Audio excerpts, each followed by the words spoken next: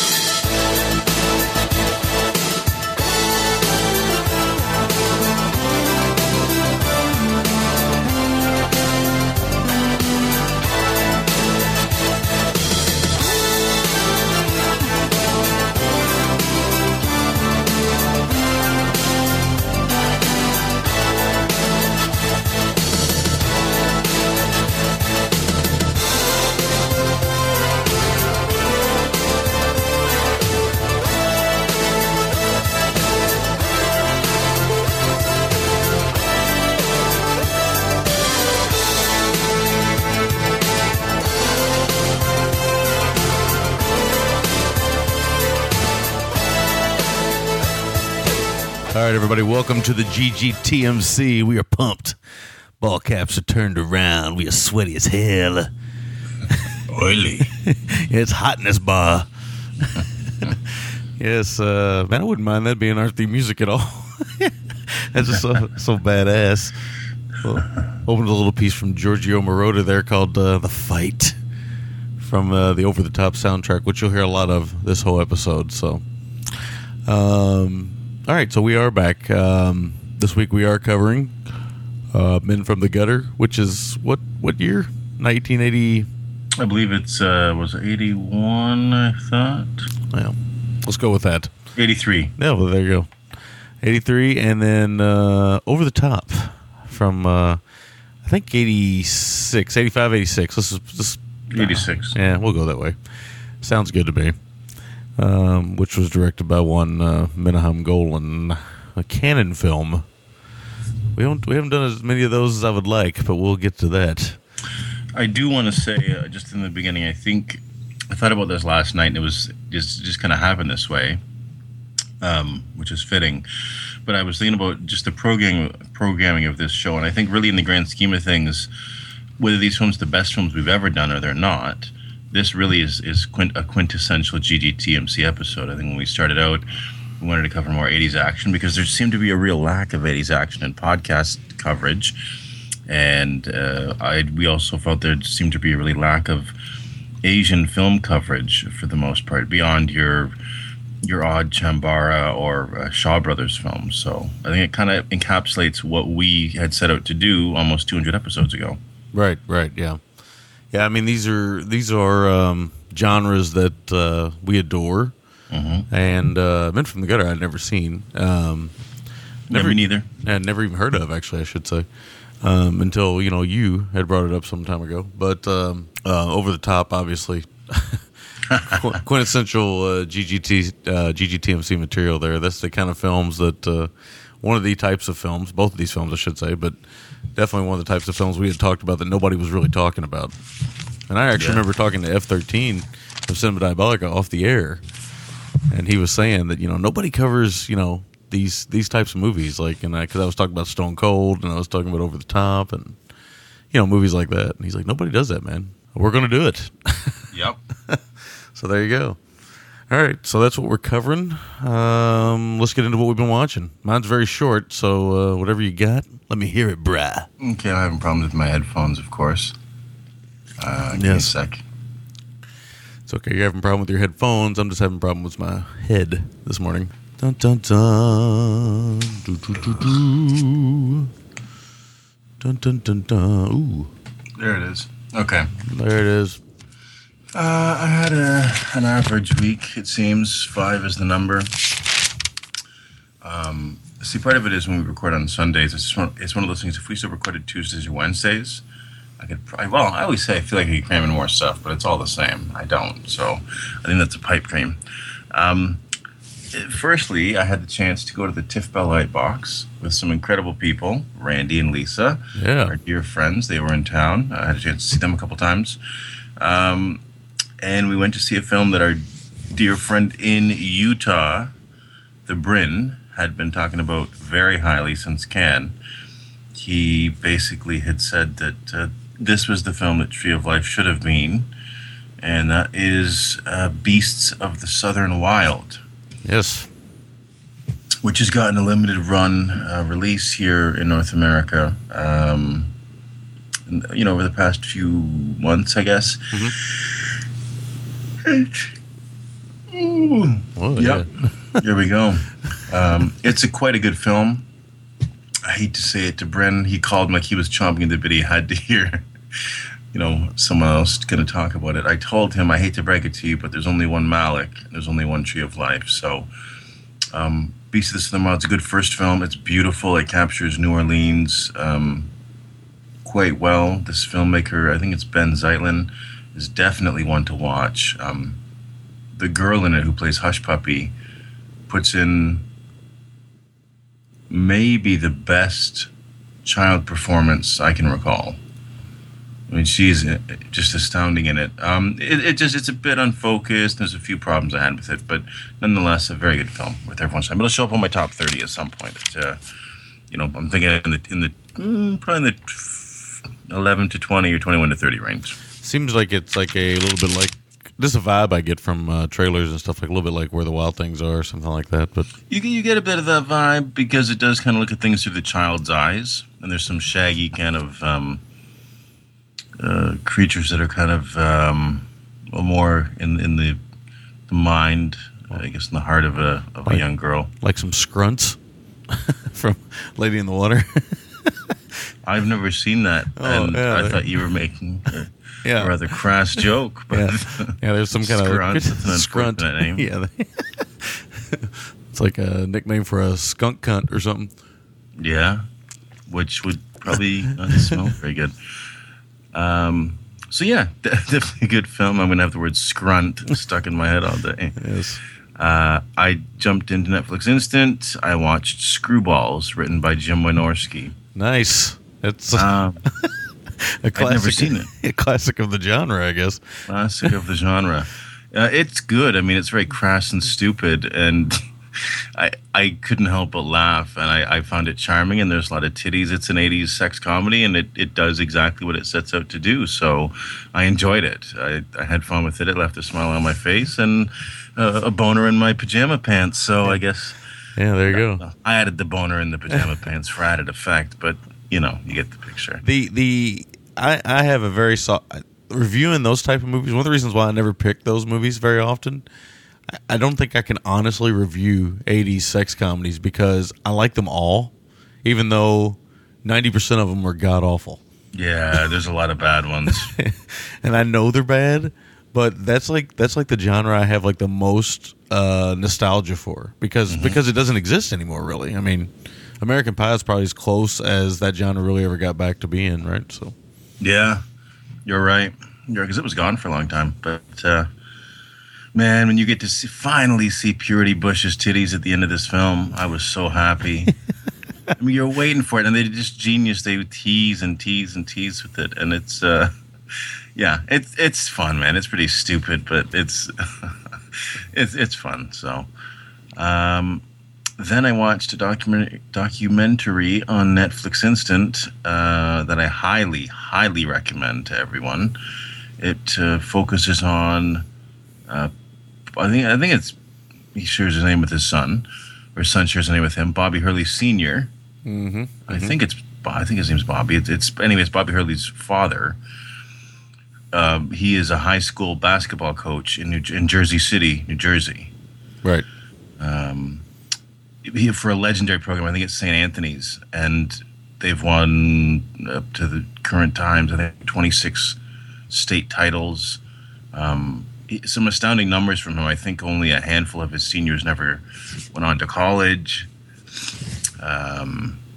Just some really great numbers, and it's a really great documentary looking at a guy who had a chance to do something financially a lot more rewarding, but stays in the trenches to help shape these kids' lives. And it's quite a good documentary. I think whether you're a sports fan or not, there's something to gain from it.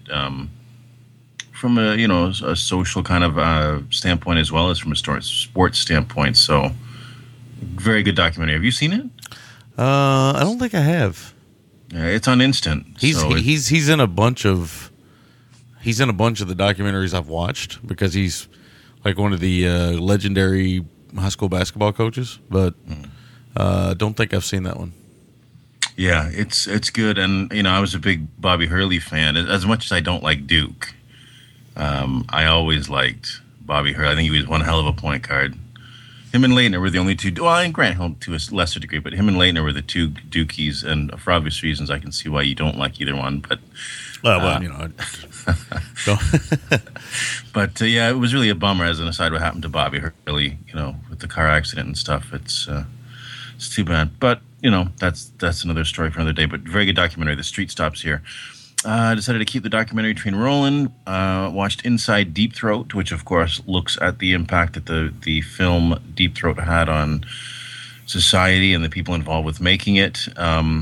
It's funny to see a lot of old men and women talk about porn. When you look at these old men and women, they just seem like grandpas and grandmas. Yeah, it's very strange, isn't it? Yeah, and even Harry Reams. I mean, he just seems like such a nice older man, And it's a good documentary. I don't think it's great, but it's well edited. They got some really great minds involved. Norman Mailer talks on it. Gore Vidal, Dennis Hopper narrates. Good stuff for sure. Yeah. I like that one quite a bit. I saw that a long time ago. I need to revisit that. Been out since 2005, so it's on Instant, so it's there. But it's good because it kind of looks at everything from sort of the cultural aspect of the film, the legal aspect, the people involved. Just it's very thorough, which is good.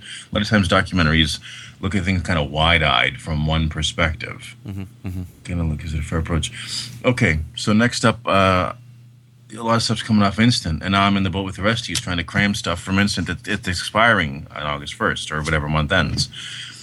So I've been, to be honest, behind the scenes, I've been kind of tossing around getting the blue for Rock and Roll High School for the show. Yep. So, and I haven't seen it in probably about 10 years at least. So I was like, okay, well, I'm going to watch Rock and Roll High School. I love the Ramones. I love the film. Might as well watch it. It's short. So I rewatched it, and I'm going to get blasted by probably Brian, by Roop, and Ensley for this one. I really don't like PJ Souls in it. I think she sucks as Riff Randall, man. And I know a lot of people are going to kill me for this.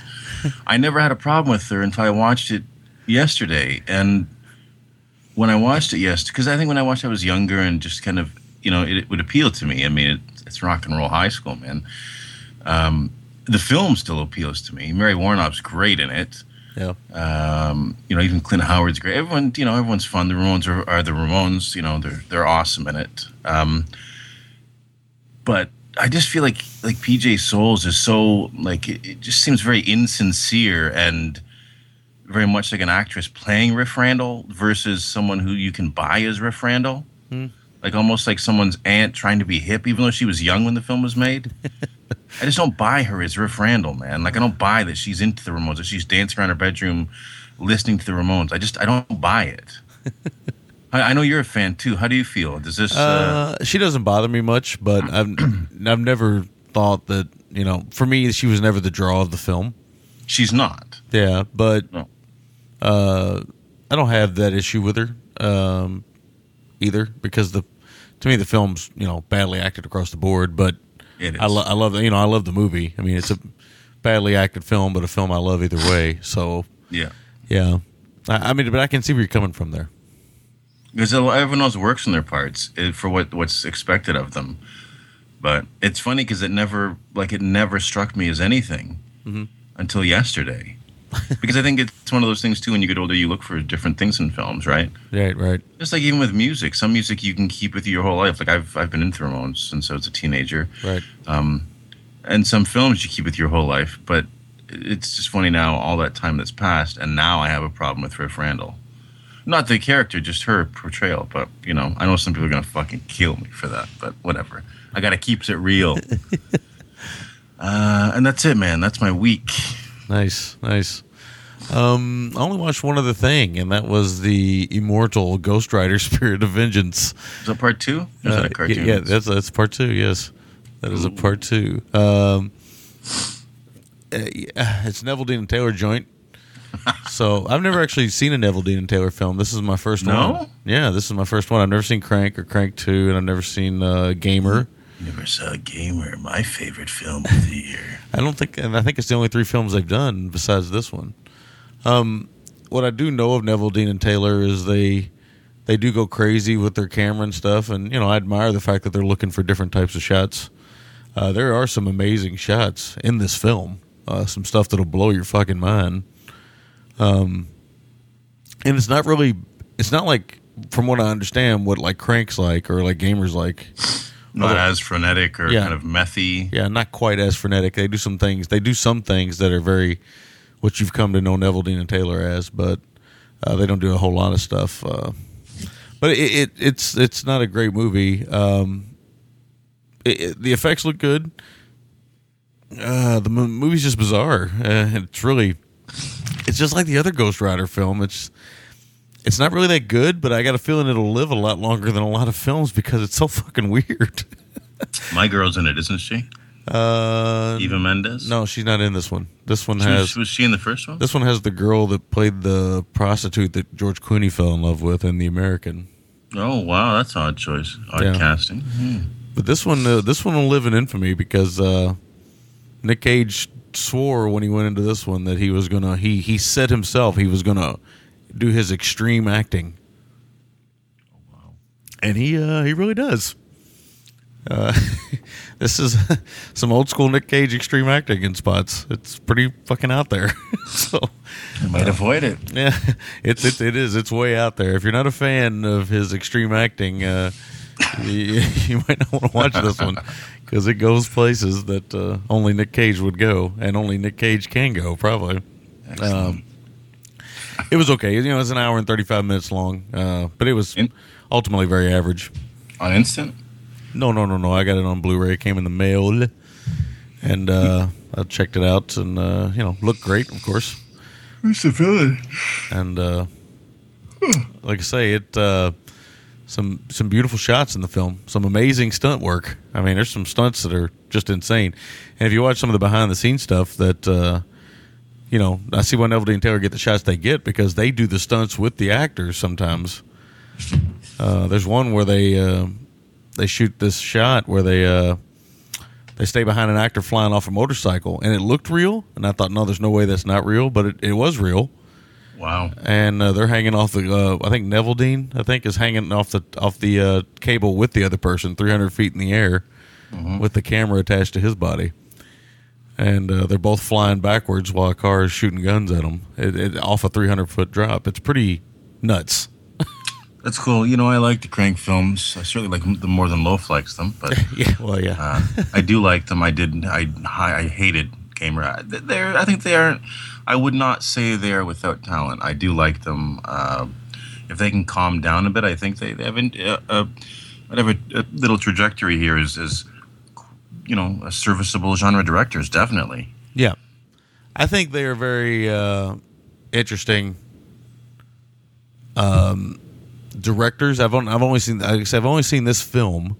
I haven't seen anything else. But I think that they are, they're like the next evolution of that crazy frenetic action filmmaker. So I think they have a very solid film in them. But I don't know if I can't judge off just this one film, obviously, because I haven't seen the other 3. But we'll see. No Jeff Chelios for Sammy.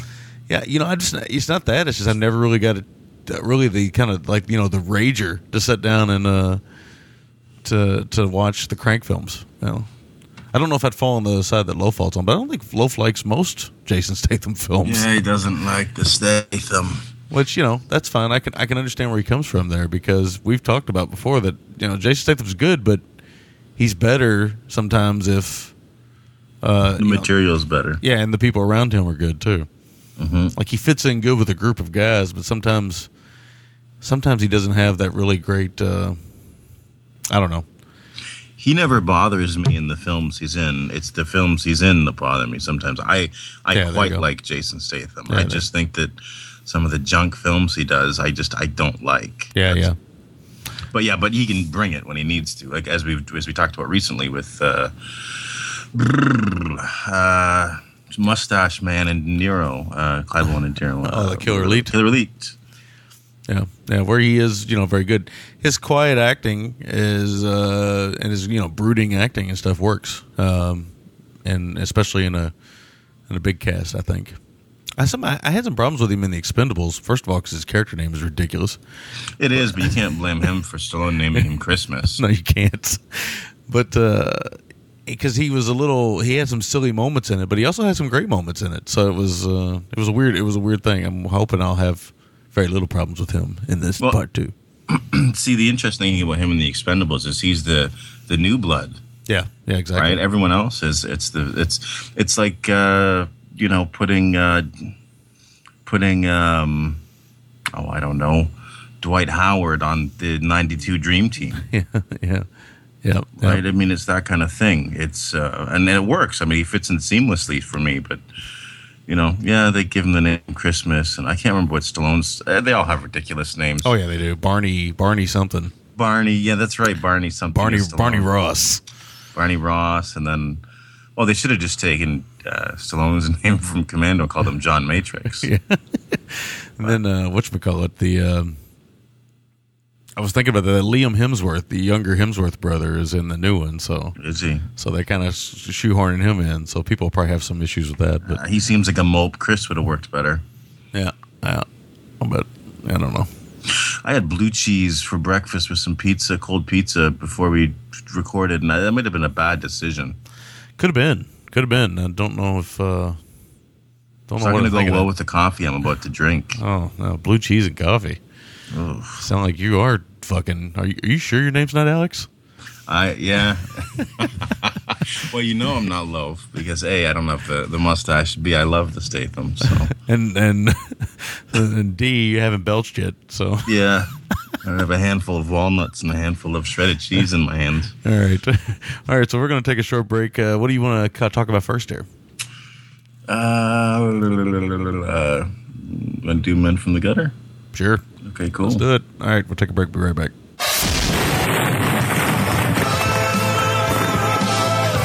What's up, kiddies? You're listening to The Gentleman's Guide to Midnight Cinema, the only show crazy enough to tackle the Brian Bosworth classic Stone Cold.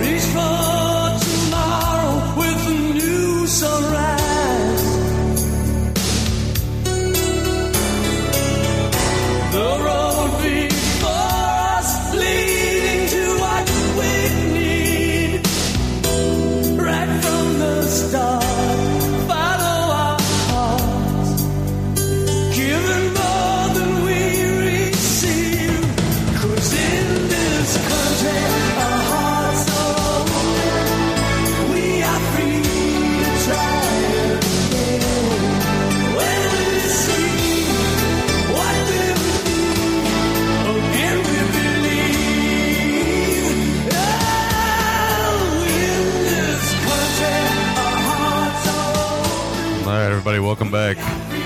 Little opening music from Over the Top there, from one Robin Zander from Cheap Trick. So he almost sounds like Frank Stallone a little bit. Yeah, and it's got that Loggins. The Loggins is featured on the soundtrack. It's got that 80s like power ballady kind of Loggins sound. Loggins is the master of the 80s movie soundtrack. Fuck yeah. The master. Anyway, and we'll get to him shortly as well.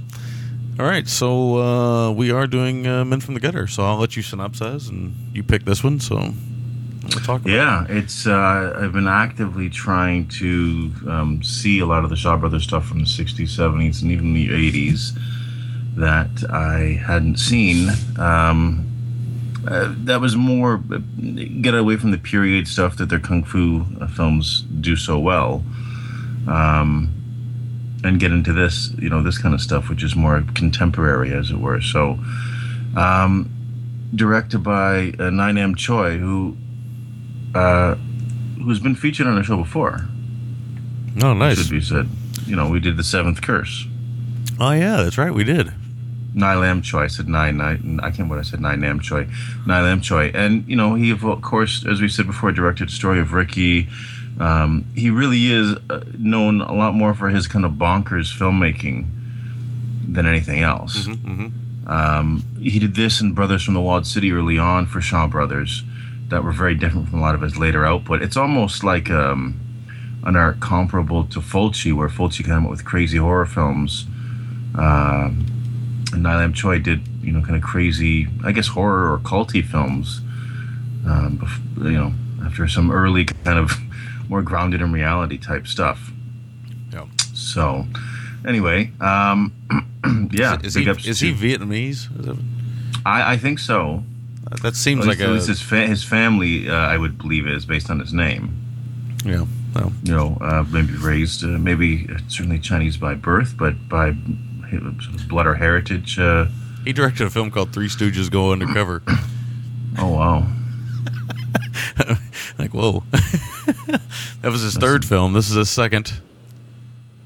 It's incredible. Yeah, I've never seen that. That is incredible. Of course, there isn't a plot. I got to give it up to Chris Davies, Rowan, Jake, and for the people who really pushed this film. Give credit where it's due. I don't have a fucking synopsis for this film. There's not a lot of info available for this film. Yeah, it's out on DVD. The Celestial Disc, it's reasonably well done for what it is, but it's anamorphic widescreen. Gosh, it's really what it is it's a gritty kind of cops and robbers film with a lot of twists and turns. And that's kind of it. There's some double crossing. There's murders. It's and there's lots of 80s glasses. There's a lot of 80s glasses, man. There's a lot of 80s glasses. And scarves. Yeah, there are. Bogdanovich would approve. It's got a pretty interesting cast for what it should be said, for what it's worth. Jason Pai-Piao, who's been in a lot of really insane films like Bloody Parrot and Holy Flame of the Martial World and a ton of other stuff. He was a go-to guy for the Shaws. He didn't quite hit it big as I think some people wanted him to, but certainly very competent. Lo Meng, one of the Venoms, is in this as one of the cops. And Long Ting Tsang, who has been on our show before, ironically, with Troy Hawk's Don't Play With Fire. And this film to me, and Nam's work with his kind of grittier stuff, really feels to me like Troy Hawk and really feels like Don't Play With Fire. Yeah, this does feel like Don't Play With Fire. And it does for a few reasons, which I'll get into kind of as we go. But other than that, of course, the excellently named Park Min Wong, who worked with a lot of these guys pretty consistently. So the last actor you mentioned, because they don't have the cast over here, he's the one that plays Zijin, the crazy wild hitman. Is he the one? Yeah, I believe so. Okay. I can't remember the names of the characters, unfortunately. Yeah. I'd have to point them out as we were watching it. Park Min Wong's a bit of a darker complexion. He's a bit older than the rest of the guys in the film. Okay. So he worked a lot with Michael Mew and some few other actors in the film, and a bunch of other stuff from Hong Kong around that time. All right. So I picked this. Very curious to get your thoughts on it. Okay. I'm looking through looking for some notes online as to that actor. But anyway, okay, here we go. First of all, never seen it, never heard of it, and sadly didn't even realize that we've done a film before from this director because it's not a director's name that rolls off the tongue. But now I'm like, wow, we have done, because he did those kind of infamous films, and of course he did the Story of Ricky, which is, I guess, is the one everybody knows him from, right? Mm-hmm. That's just sort of his calling card in the sort of genre films. Yeah, I remember reading some articles about him in the past, including an article on the Story of Ricky, I think in a Fangoria magazine or a Rue Morgue magazine, I can't remember what, and they were talking about that the guy was he was not easy to get along with, a little of a bit of a madman. Oh wow, I didn't know that. Which, if you look at his cinema, maybe that makes a little bit of sense. No, it makes sense. Yes. Yeah. I don't know if he's argumentative, just maybe a little on the a little bit on the crazy side. So we're immediately thrown into the action on this one after some beetle death. Some couple beetles trying to take some dinner. Yeah, man. We were immediately thrown into action in this one. Cops chasing people on foot and by car. Kind of sets up this kind of almost revenge / cops doing their job thing. Which there's like two storylines going on here, I guess. You got the brainless and the other guys that are wanting to rob an iron. I don't know what do we call those things? Like a Brinks truck, basically. Yeah, like a Brinks truck. Yeah, I can't remember what they call them. Why am I having a hard time remembering what the fuck they call that? Anyway, I don't know. I guess it's something I don't think about all the time. But so they're working on that, and then you got the cops who are trying to figure out the murder of somebody who played squash a lot. And which is just an insane scene. It really is. It looks like Gordon Liu in a way. At first, I thought it was Gordon Liu, and I was like, "Oh, that's." Gordon Liu doesn't go out like that. Yeah. But so there's multiple storylines going on, but the film is handled quite well because it's only 83 minutes long, right? So it's handled pretty well. It does have that Don't Play with Fire kind of look to it. It's kind of got this kind of gritty, almost. It's almost the city scenes are shot with all the steam coming out of the ground and stuff. It's almost very Taxi Driver sometimes in some ways, or well, at least the opening of Taxi Driver and some other things from the 80s with that steam coming out of the ground type look, which I like quite a bit. I love it, and I think a film you still haven't seen that I really want to get the blue and do on the show is Johnny To's Sparrow, because that romanticizes Hong Kong, whereas this one, like Don't Play with Fire, some of the films at the time, some of the films that did New York at the time in the 80s, just gritty, grimy, this fucking concrete jungle. Yeah, that's what this feels like. It's got a very concrete jungle look to it. I'm like, the first minute or so is like really like slow motion car driving, and looks almost like a fucking Foreigner rock video or something. I don't know. It's it's weird. A lot of fog and just aggressive kind of hot licks going on. Yeah. A lot of hot licks between the two films. A lot of hot licks, surprisingly, in this one, man. Nam bringing the hot licks. Shaw Brothers. Yeah. So we get introduced all of our characters very quickly, as is pretty much par for the course in Hong Kong cinema. So you kind of have to, if you're not paying attention, it's one of those things, right? Where, as Americans, we're very lazy because everybody's kind of explained to us, and of course, it's our language and stuff. Now this is, subtitled and everything. So you get introduced to a lot of characters very quickly. So you kind of got to keep up, and we get the good cop, bad cop sensibilities. We get a lot of that kind of craziness. It's like a couple twins trying to get locked up at one point. I don't know what's going on there. Oh, I don't know if they were corrupt monks or what they were, but I really like that stuff. And this is a film that's right in a weird era because other than kind of the Jacko, wow, Duracell, the Jackie Samo early 80s stuff, this was right before Hong Kong really burst on the scene with a lot of their action. In this one, there's some insane stuff, but it's not the level you get with some of the girls with gun stuff and the other woo stuff that came afterwards. Right. It's kind of like, slice of life, kind of gritty. It just a bit of a different thing, certainly. Mm-hmm. Yeah, that guy you actually talked about who played Zajin was actually Jason Pai Pao or whatever. That's the guy. That was one of the guys. That's the guy I like the most in the film. He's in Bloody Parrot and stuff. Yeah, he's in a lot of stuff, and he's been in some really insane, really fun stuff.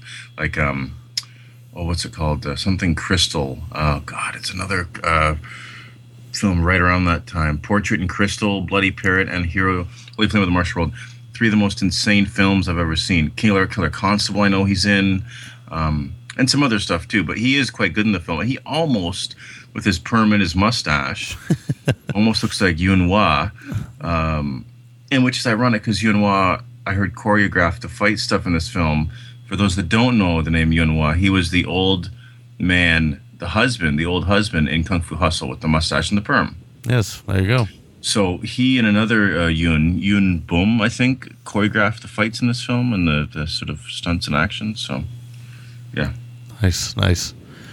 You just, everybody that doesn't know these films just got terribly confused. Yeah, that's why I had to give a reference of where they would know Yuen Wah from, which, like I said, he was the old husband. He did a lot of Shaw stuff, man. He was a villain in a few Jackie films. Well, he's 83 titles, Mm-hmm. So I think in 95 or 94 or so he kind of bowed out, but he's kind of come back recently in some TV shows, and he was in that film Seven Swords in 2005. Yeah, and after Kung Fu Hustle, I think he did. What is it called? Kung Fu Mahjong, and he did a few things that kind of was a bit of a resurgence for him. So, sorry, are we talking about Pai Piao or are we talking about Yuen Wah? We're talking about Pai Piao. Oh, okay. I'm sorry. I was thinking of he did Choi Hawk, ironically, Seven Swords. But anyway, I'm muddying the water. Let me get back to it. We're getting out of control here. Anyway, but his character is a lot of fun because he's very much out for vengeance, right? So he's one of the easiest characters to get behind in the film. He also has arguably the most dramatic contact lens scene ever put to a celluloid. I have never seen contact lenses put in with so much pomp and circumstance in my life. Yeah. I mean, the music is like music. He's like putting one in. It's like, bwah, bwah. Yeah, it is very fierce. It's like, wow, this is gonna get crazy. Yeah. And then he goes in and he kicks some squash ass. He does, man. He really kicks some squash. Just throws a motherfucker through a squash wall.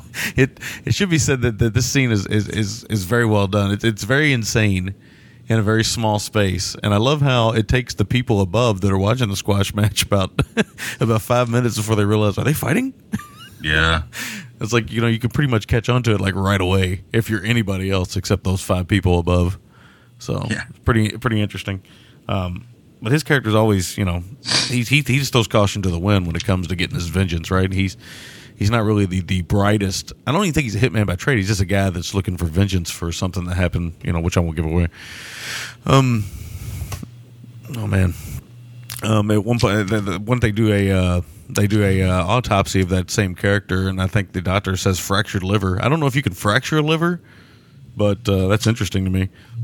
Yeah, I don't know that you can either, but sadly, with some Hong Kong films, the subs are less than perfect. This one's reasonably good, but there's some that are just terrible, man.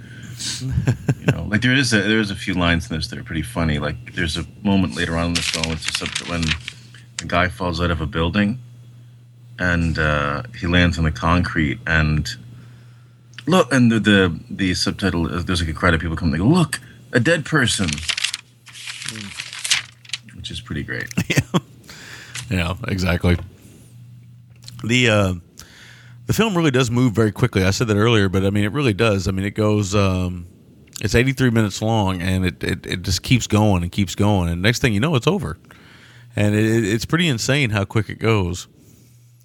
And I really liked the pacing of everything, and I also liked the Mr. Zhu character because he's a real piece of work, right? He's almost like a 70s Elvis Presley that smacks ladies around in restaurants. Oh yeah. So it's what he has a turtleneck blazer combo too. Yeah, he's a very smug bastard too. It's really great. And I really enjoyed his character quite a bit. I wish he kind of would have been in the film a little bit more. But every time he is on screen, he's a lot of fun. Same thing with the Pai Pao character and how kind of, charismatic these actors are.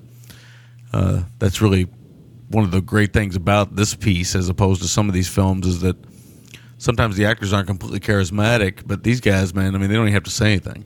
They can just come on screen. They're very charismatic looking. They got great looks and stuff. Like I said, there are many scarf sightings in this one. I mean, everybody's got a scarf on. They're blowing in the wind. I mean, they're rocking scarves, man. It's totally. It's a very desperate film in a lot of ways. It is very desperate. It's a hungry film. Everyone's hungry. They're desperate. Yeah, everything's high stakes, right? Yeah. So it's very interesting because it kind of gets you involved that way. It's everything's very high stakes, out of control. These guys got nothing to lose because most of them, it seems like, except for the cops, maybe, they've just kind of laid it all on the table. So they got to kind of deal with the consequences either way. And I found that kind of interesting. Kind of an interesting angle to take because at first it starts out, it seems like it's going to be a standard cops versus bad guys film, and it is in a lot of ways, but it also has these other storylines, and of course it has the great stunt work that is known from Asian cinema. There's some pretty great stunts in this film. Oh, big time, including a finale that's this fucking bonkers, man, and that involves the great movie convention of storage containers for ships. Which they always stack up and creates this kind of maze, and people get on top of them, cars running around. It's just it's those storage containers. They're like movie sets made from heaven or something. They're like nobody ever thought they'd always be these great movie sets, but sometimes they go to them, because they're colorful and they create this maze-like wonder and a sandbox for where the right people are on them. They're a real limitless sandbox. But I enjoyed the film. I'll be honest with you. For about 20 minutes, the first 20 minutes, even though it was kind of breathless and moving along, about the first 20 minutes, I was like, I don't know if I'm really going to, I don't know if I'm going to love this because this is kind of standard stuff. This isn't exactly what but then I started to fall for the characters a little bit. And once I started to fall for the characters, I really started to care about the consequences of what happens. And there's a lot of scenes in here of people with guns to heads, sweatiness, characters dying that you don't expect because it's just the way they set the story up. You don't expect. I mean, it's a little shocking, I have to admit. A very weird scene involving a woman saying she's pregnant, and then a couple other guys like rubbing up against her. And oh yeah, it's we're going to be a nephew or is it a niece? It's very strange, very strange. But no, I had a good time with the film, man. But I don't have a whole lot of notes on it, though. It was hard to take notes on. I just think it moves very quickly. And if you're looking for a different type of Shaw Brothers movie, this is a good example, or actually a great example. Yeah, it certainly is. 1983, kind of betwixt and between. It just does have a really feverish, hungry, desperate feel to it for everyone. Mm-hmm. Which I do quite like. And the title is just a great title, Men from the Gutter. Yeah. I mean, it evokes everything it needs to evoke. And even early on, when Brainless and his buddy are talking about the heist, they talk about, why are we the beggars? Why do they get to wear nice clothes? And you get a real sense, again, of desperation and of class. It's not just crime for the sake of crime. They're hungry, man. They got to eat. So I really like that. I'm going to talk about this over and over and over when I talk about this film. But the biggest thing I take away from this film, man, that blue cheese is not working for me this morning, man. I shouldn't have had cold pizza. I'm not 16 anymore. Is the cinematography. Nam was actually the director and cinematographer. The cinematography in this film, as well as the score for the film. The score for the film is very much influenced by John Carpenter. It's not just the era. There's certain pieces. It's very Carpenter-esque synth. ironically almost feels like Marauder, whereas in our other film we did, Marauder does stuff that doesn't sound or feel like Marauder. Yeah. So that's kind of ironic, but just some of the synthy stuff with the drums and stuff like that, it just really works well, and makes it feel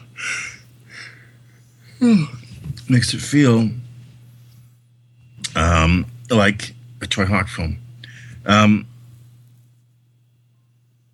The film, it's really smoky and foggy as well, which is great. Like there's a moment when they're in a gambling house or some sort of casino, and there's so much smoke in that scene. There's so many cigarette butts and ashtrays. I could literally feel the smoke settling in my clothes. Yeah. Just brutal. There's some good slaps in this film. People really get smacked hard in this film. Oh yeah, there's a lot of slaps. Yeah, everybody's getting smacked around. Big time. So there's that fight that breaks out at the Opera House, and it's funny because there's a lot of hot licking, like we said in this film, which is unexpected. And I have to think, let me just bring this up just for fun. Giorgio Moroder nowadays working on Glee. Very interesting. Oh man, are you serious? Yeah. It's very interesting, isn't it? I did not know that. It's crazy. Wow. Oh boy. But I can tell you without any doubt that Nam has seen the movie Walter Hill's classic, one of my favorites, The Warriors, because a lot of the music in this film, when it doesn't sound like Carpenter, it sounds like Hills. And I think it's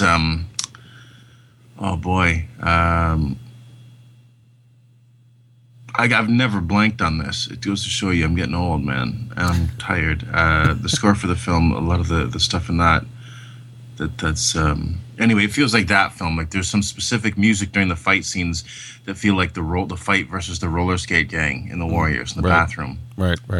So, it's weird seeing one of the deadly Venoms with feathered hair. Oh, yes, it is. Oh my God. Feather. For the 80s, man, the feathered hair. You know what else? And I have to say, man, Hong Kong films, Chinese people feathered hair like nobody feathered hair.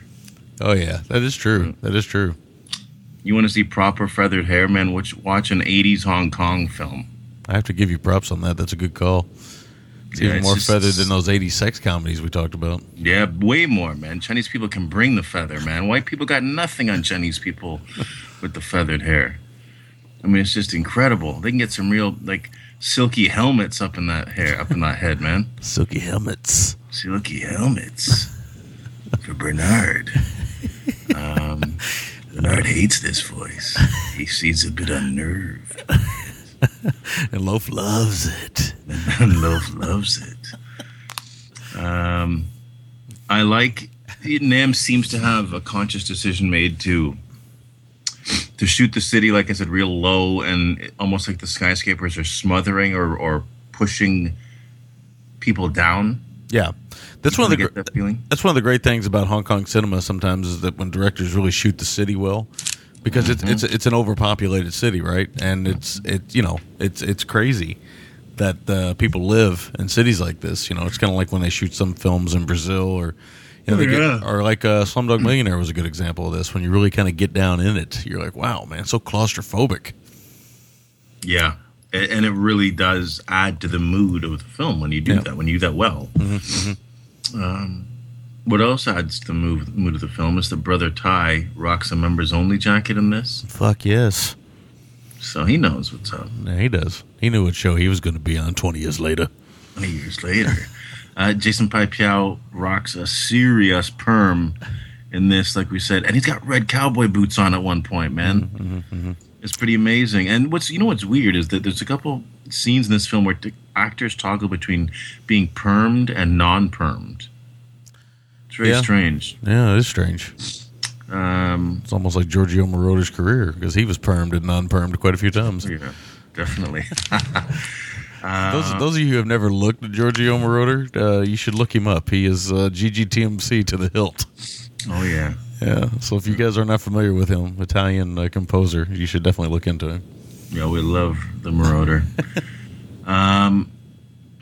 So the film, I think it does something that a lot of Hong Kong, a lot of Asian films do, and they kind of touch on fate and, God willing, sort of a path that's been chosen for these people. It's almost like they're marching towards their destiny. Yeah. And you get that feeling of, fate and everything else. It's great. It adds a certain kind of romantic doom to the film.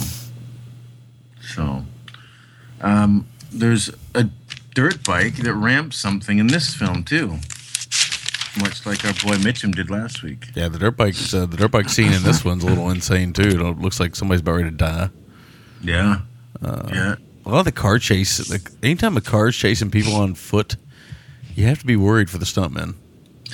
You do, because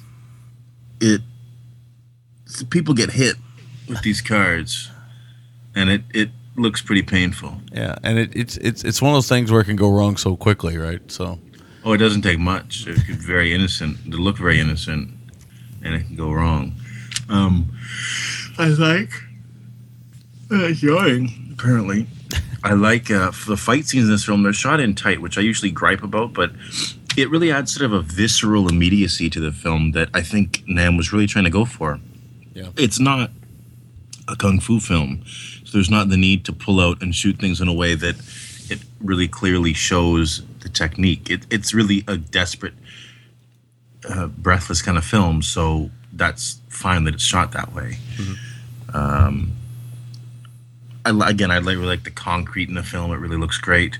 Nam focuses on some different technique stuff with sound and using slow motion, and he clearly was a filmmaker that was influenced by films being made outside of Asia at the time, which I like. I like seeing the melding or the marriage of Asian film with European film. It's something, again, Choi Hawk did with North American and European influences. So a cop car ramps another car, and it looks pretty insane. And it looks almost like legit. Like, it doesn't look like, that couldn't have happened. Like, it was a pretty impressive stunt. Yeah, it was. I love the scene with the camera work down at the docks or the shipping yard, and it should be said, like, the back end of our film takes place at a very GGTMC location, sort of an abandoned warehouse or shipping yard. Oh yeah, well, abandoned warehouses that's where we hang out. Yeah, especially if they're still operating. Especially if there's still fire and cranes. But there's a moment when Pai Piao, he climbs up all these wooden crates. That's just pretty insane. And then he hits one of those steel columns. Yeah. And that looked painful. He has a lot of the great moments in this film. He has them. Yeah, he does. What's weird about the back end, like the last... I'm with you, man. Like, at first, this film kind of throws you right into it. And, man, we were like 55 minutes into the film, and I'm thinking, man, there's only about 30 minutes left. I'm not really in. Like, I liked the film, but I wasn't invested. Mm-hmm. And then we get to this warehouse or shipping yard, and then it almost becomes like if Castellari co-directed a Eurocrime film in Hong Kong. Right. It's a great finale. It's not as insane as last week's Final Score, right? No, that different kind of film altogether. Yeah, but it is insane. It's insane in the way Hong Kong doesn't. Like, there's that kind of miscalculated bamboo ladder slide. Yes. That Pai Piao does, which is just wild. And it's got a moody feel, too. It's just dark and, it's well lit, but it's nighttime, and it's just still, it's very desperate, and it's great. I mean, we get some ripped sleeves and fingerless gloves, too, at the back end, which is good. But I think, another thing, to get back to the camera work, especially when you get people inside like that makeshift office in the warehouse. Yes. And one of the things, man, who the heck is now? Time to wake up, bruh. Really, that's your alarm letting you know blue cheese not good for the morning. Should have went off an hour ago. Wouldn't feel like this. It's a really great kind of the way he slides people or things into frame. Yes. You know what I mean? Yes. like, what else do I got here? Man, there's a few moments where Pai Piao grabs nets when he's jumping around and utilizes nets quite effectively. There's no net confoundment, but there is net utilization. Yes. Nice. That's it, man. Those are my notes. All right. So I had a good time with this film. I did. But it is a weird one to get into. It takes a little while to get into it. Once you're into it, it's all right. But it does take a little while, I think, to get into it. My make or break is the finale, because once you get to the finale, everything pretty much everything you pretty much thought you liked or thought you were liking kind of comes through, right? It all comes out then. And the action is really, really good and just insane. There is a lot of great moments in between. Like I say, I think Zijin, I think is what he's called in the film, but it's Pai Piao. I think he has the majority of the great moments in the film. Agreed. He's my MVT, so it should be said. Get that in there, because he really is the character of the film. I think you come away with the most, remembering. So I'll go with him as my MVT. And my score, I'm going to go 7 out of 10. Because I do think some of the other stuff, as good as it is and as good as the look is, I don't think it's always... Like the three gangsters, or the three criminals that are doing the armored car heist. There you go, armored car. That's what I was looking for earlier. Jesus, what an idiot! I almost could have done without their storyline. Yeah, I agree. I could have done just with the cops and Pai Piao's storyline. Yeah. I mean, it could have just been like a Eurocrime type film, and I would have just been fine with it. Actually, probably would have liked it more. But because between the good guys and the bad guys, I mean, just a simple story, because the good guys were fun and the bad guys were fun, right? So their story kind of, I don't know, just kind of seems like it didn't really matter much. But I mean, there are some good moments in there, but I don't know, I just didn't feel like it didn't fit in the film. So, but I'll go 7 out of 10. Nice. Okay, my make or break is also the last 15 minutes. It was when things really kind of solidified for me. Like you said, it's good up until that point. You're still going to come away from it feeling like it was definitely worth your time. But it really comes together in that last 15 minutes. My MVT is Nam's focus on score and cinematography. Two things I was really impressed with this film, and those are two things that I'm rarely impressed with Hong Kong films. Nice.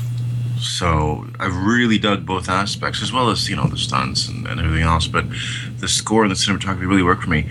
My score, man, it was about, I got to say, that finale really bumped it up for me. It was like in the 6.5 territory. I bumped it all the way up to a 7.5. Oh, nice. That finale really, really impressed me. Yeah, so 7.5. I have to say, I was in the same ballpark. I was like 6 to 6.25 or 6.5, and somewhere in there, and then the finale took it up to 7. I even wrote it down before I got to the finale, because the finale it's only like, 10 minutes of the film? 15 maybe, Maybe 15 in an 83-minute film. So I was writing down notes, and I was starting to write down my MVTs and make or breaks, because by that point, you kind of know where you're going to go, right? And then this finale kind of comes out of nowhere, and it's like, whoa, hang on a second. So I had to scratch it out and take it up to a 7, brah. Yeah.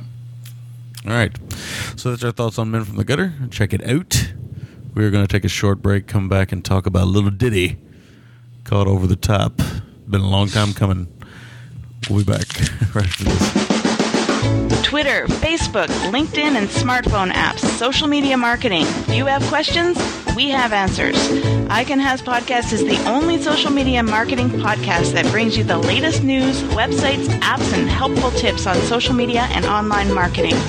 Download it each week to stay up to date with what to do and how to do social media marketing. Visit us at iCanHasPodcast.com and follow us on Twitter at iCanHasPodcast.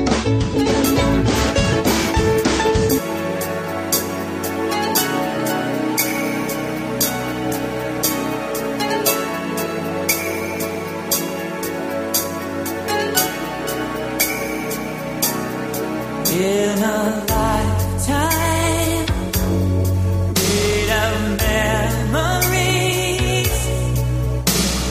I believe in destiny. Every moment returns again in time. When I've got the future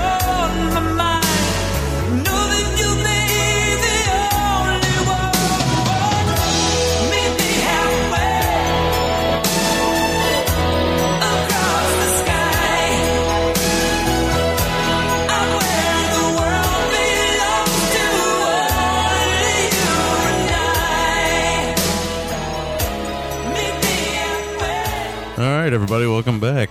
I got a little tear in my eye from the logins. Yeah, wicked gay. All right, so this film, Over the Top, says it's 87 on IMDb, 86, 87. They're lying. I was right. The plot synopsis is as such. Lincoln Hawk. It's weird in the film. Do you notice a lot of people call him Hawks with an S? No, I didn't notice Yeah, that. a lot of characters yell at him and say Hawks. I don't know why, but I know his name is Lincoln Hawk. So it's very strange. Anyway, he's a struggling trucker who's trying to rebuild his life and his relationship with his son. I'm not going into the one they have here because it gives away some plot points in case people haven't seen this film. And he's also an arm wrestler. So there we go. That's the basic plot synopsis. This is in that era of 80s filmmaking that I really love, that like something got popular and a big star would do a movie. You know, Yes. like John Travolta, aerobics, perfect. Yeah. You know, it's like that thing. Or like John Travolta, cowboy bars, the bull. Yeah, because that's Urban right. Cowboy, right? So And the way this looks at truckers and arm wrestling yes, and sweat. and sweat. So let's hear what you have to say about this. And Large William, remember that no review is easy. You got to meet it halfway, bruh.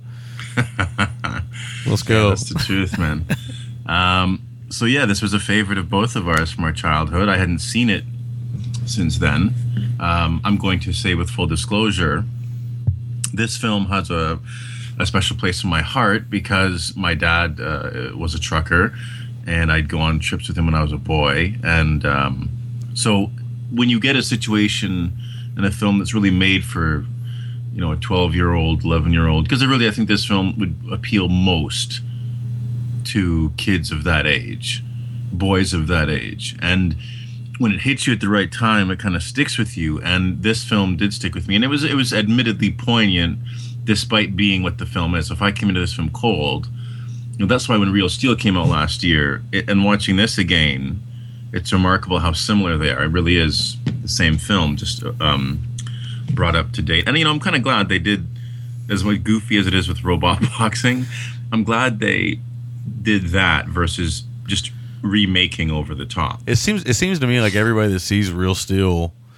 even though, you know, almost everybody unanimously says it's not a great film, but they're touched by the father-son relationship, right? Absolutely they are. But see, I think that with our kids, when they see it, when our boys see it, it might be to them what Over the Top is to us, in that we're willing to give it maybe a little more of a pass than we would give it if we'd never seen it and watched it now. Yeah. I think if it had been arm wrestling robots, you would have been more into it, maybe? I would have been. Yes. I would have been. So, yeah, this, you know, like I said, the whole trucker father-son thing, yeah. And Menahem Golan directed it. I don't know how many times he got into the director's chair versus produced by, but, yeah, very interesting. How many films, I wonder, did he direct I'm looking at it right now. versus just produce? So, He produced 209 films. yeah. He's very prolific there. And, you know, you could go through. He actually directed 45 films, and he's actually directing one right now called Alan Serious? Quatermain and the Jewel of the East. Wow, I never would have guessed that, man. He's still working. Doesn't have a cast. I'd be curious as to who is in this film. But yeah, he's still working. And no, I never would have guessed he directed 45 films. You're right. I never would have guessed that. No.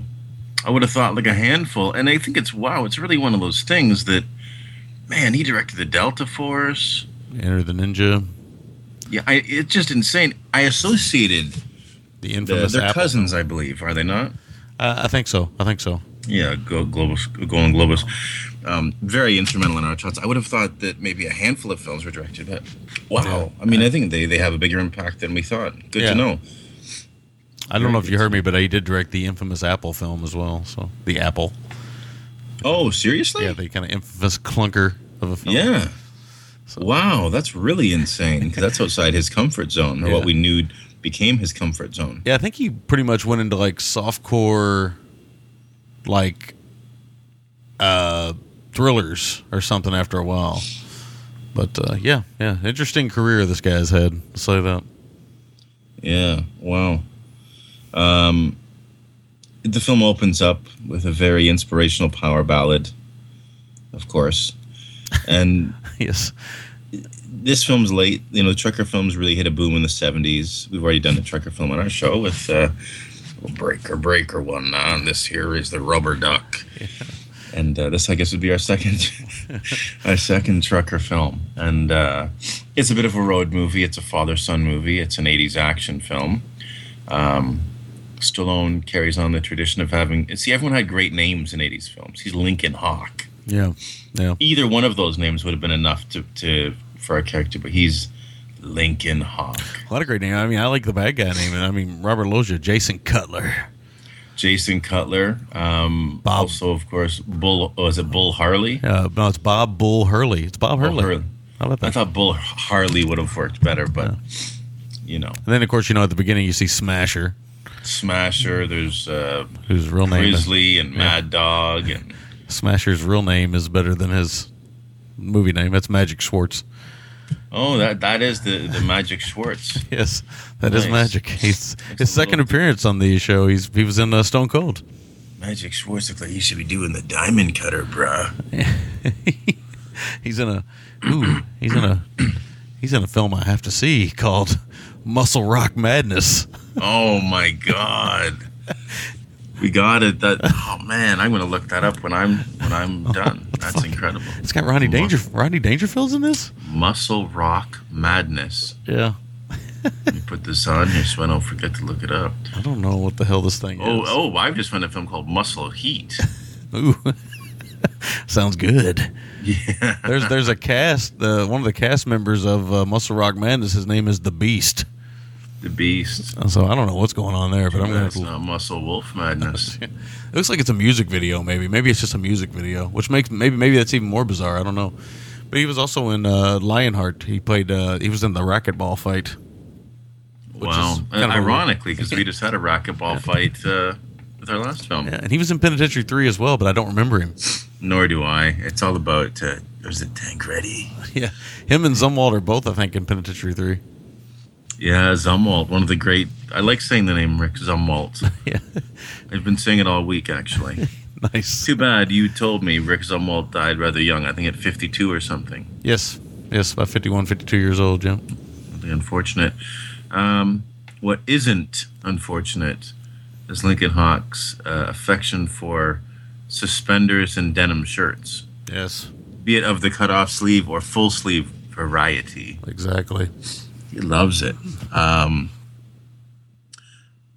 You know what? I'm going to say in all seriousness, there's a moment in this film when Link goes to pick up his son from the military academy. And he's been cleaning up. He's putting his shirt on, his tie and stuff. He's a trucker, very blue collar. And there's a moment when he gets out of the truck and he's kind of got this very self-conscious, apprehensive physicality. His eyes, he doesn't really want to look up directly. He's kind of looking down when he arrives at the academy. And it's a really nice, subtle acting moment, actually, from a film that is anything but subtle. Yeah. It's what Stallone does well. Stallone's a much better actor than most of us. Well, I think most of us know, but I think the most would give him credit for. Right, yeah. He has a natural charisma. Yeah. Does he come across kind of weird sometimes with his vocal inflections and things like that? Yeah. As much as Rocky created Stallone, it's hurt him too. Sometimes I think people see him as that character as much as they, and he's not really that guy. No. I'm not saying he's a genius, but he's a talented filmmaker, I think, and a talented writer, and a very underrated actor. Didn't he write Saturday Night Fever? He had a hand in it. He directed Staying Alive, the sequel. I thought he had a hand in the actual script for the original Saturday Night Fever. I think he's had his hands in every script for every film he's been involved in some way or form. I'll look it up and see, but I know he did some writing on the Staying Alive. I know he did some writing on that. Yeah, because I think Frank Stallone's on that soundtrack quite heavily, if I remember correctly. No? Yeah, he wrote Staying Alive completely, actually, should be said. So yeah, so he's certainly a smarter man than we would give him credit for. Mm-hmm. And the older I get, the more I appreciate Stallone, because I used to be all the way Schwarzenegger. Yeah, but I applaud Stallone for his diversity. He took some chances. Some didn't work. he didn't do comedy as well as Arnie. Clearly with Stop My Mama Shoot and Oscar and stuff. But I think as time's gone on, he's kind of had a renaissance, and he's been vindicated, and he's been kind of it's good for him. It's kind of odd to me, being the son of a truck driver, that Lincoln Hawk is a long haul truck driver, yet he has a truck with no bunk in it. Yeah. It's very odd. I remember I was going to ask you, you say you went on these trips with your dad. I was like, God, I hope you guys had a bunk.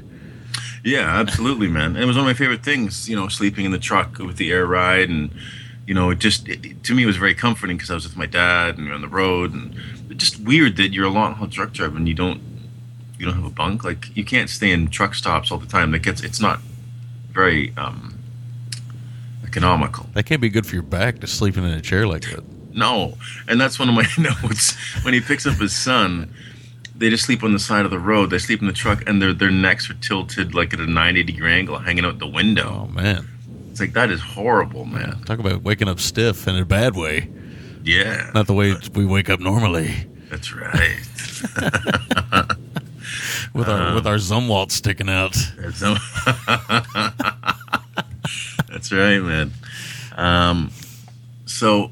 I don't want to spend too much time nitpicking things that are kind of broad strokes about the film. This is a film. It does some things and says some things just to kind of move the story along that we know are plot holes and we know are kind of obvious things, and that's okay. I mean, it's just not really. It doesn't need. It does things to serve a function, and it's only for function purpose. It's not or sake. It's not subtle nuances of film that sometimes Golem was going for, so I'm not going to really critique it too much. Is this? There's it's a good line actually. When I was going to say when Zumwalt, when would have been a different film with Zumwalt and the Lincoln Hawk role. With when Link picks up his son and they're driving. If the son and him don't have a relationship, they've never really met, and it kind of becomes a little clearer why as time goes on. But the stuff at first, I was kind of rolling my eyes at the stuff when early on the son just kept calling him sir. Yeah, that was a bit. I mean, even for me, willing to overlook stuff with kind of rose-colored glasses, even that grated a little bit. Mm-hmm. Because he was very. It's almost like with any '80s film, whether it's the uptight love interest or the son, it's like one's going to be the kind of, the freewheeling, free dealing, love and life kind of scruffy dog. Another one's going to be the uptight anal one that has to let their hair down. Yes, seems to be very much a calling card for '80s films. But there's a moment early on when the son he's upset and he says, I hate you, and Stallone says to him, well, then good, you hate me. You got to start someplace. And I like that. Again, as much as it may sound hokey, when you think about the relationship they have, and I'm making more than it probably needs to be, but when he's had no relationship, at least to have some emotion tied to his father is a place to start and a place to move forward from there. So Looking at it from Lincoln Hawk's perspective, it does make sense, and it works for me. Mm-hmm. Mm-hmm. Loja is the Reagan-era gray-suited villain. Yeah. So I like Loja in this film a lot. He's good in the film. Funk is pretty much wasted. They keep him in a suit the whole film. Yeah, he has one great stunt. Yeah, I mean, how do you get Terry Funk and keep him in a suit the whole film? Very strange, but whatever. You know what film this reminds me of is there's a film with Terrence Hill that he did with his own son, who died tragically very young, called Renegade.